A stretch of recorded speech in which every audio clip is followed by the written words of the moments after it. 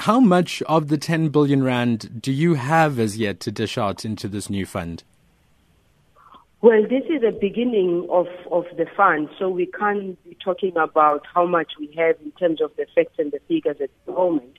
I think what is important is just the recognition, first and foremost, of the need to support small and medium enterprises as one of the forms of addressing the issues that face South Africa from an economic point of view, but also related to the radical economic transformation that we're talking about. It's about looking for ways and means of ensuring that black people in particular do get a shot in the arm, because let's face it, many of the small businesses that are very successful are very few of black are successful, because many of them who are successful have a history of more than 50 years up in front.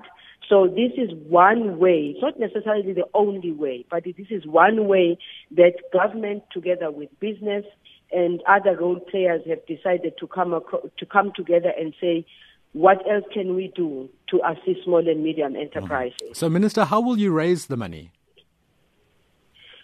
Already, the many companies have come through already to say that they are on board with us. But remember that this also comes out of the continuous discussion that has been happening.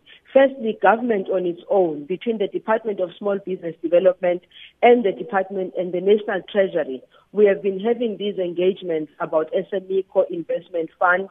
There's been workshops that were held by these departments. And then secondly, you know that the big business that had been brought into discussion by the president prior to the World Economic Forum, the discussions have continued within that space that also included how can small and medium enterprise be supported. And so there's quite a number of companies that have come through. I'm not going to throw the companies' names right now, but there's a lot of work that has already been done, and others have already pledged quite a sizable amount of money. But I also agree with Mr. Abedian that this might be a drop in the ocean for now, but it is something that we need to welcome, because as he rightfully says, we need to make sure that these funds are managed properly. It means we must develop the systems, credible systems that can make others to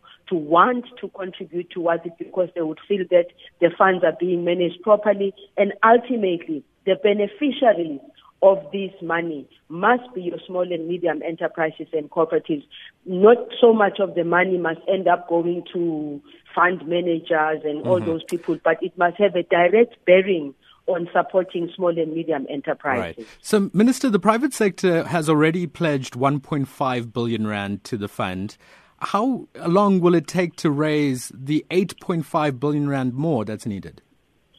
The fact that they were able to raise this fund within such a short space of time goes to show that there is commitment both by government and the private sector, because we also need to look into what is it that we can contribute. And remember that we are contributing as government already through the systems that we have in place.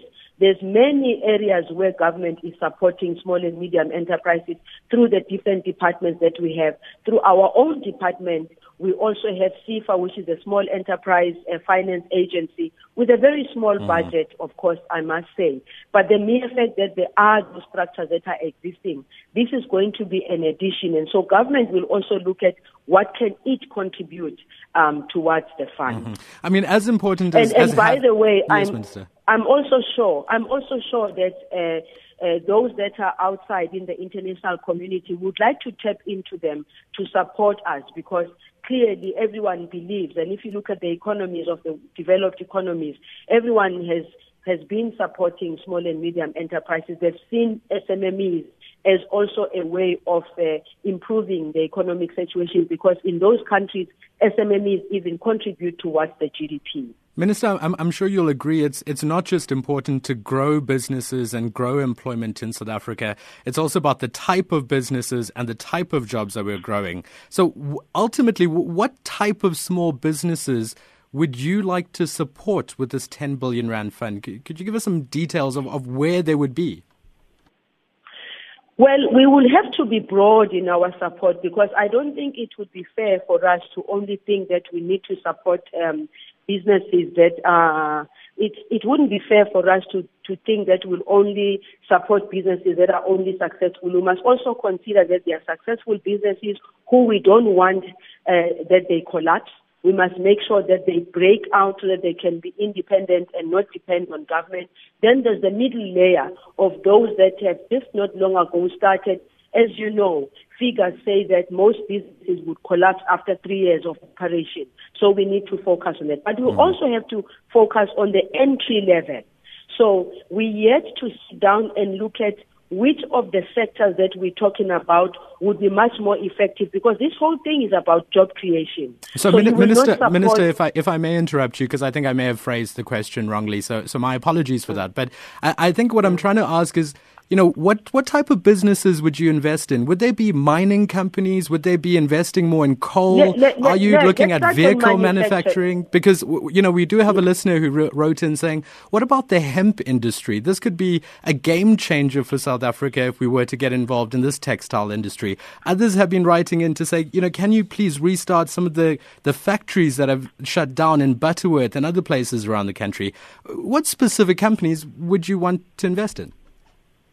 Exactly. The manufacturing sector, the textile industries, even the factories that people are talking about. I am aware, for instance, that in KZN, where we used to produce a lot of fabric, a lot of wool and so forth, many of those factories, we've been told, have been mothballed.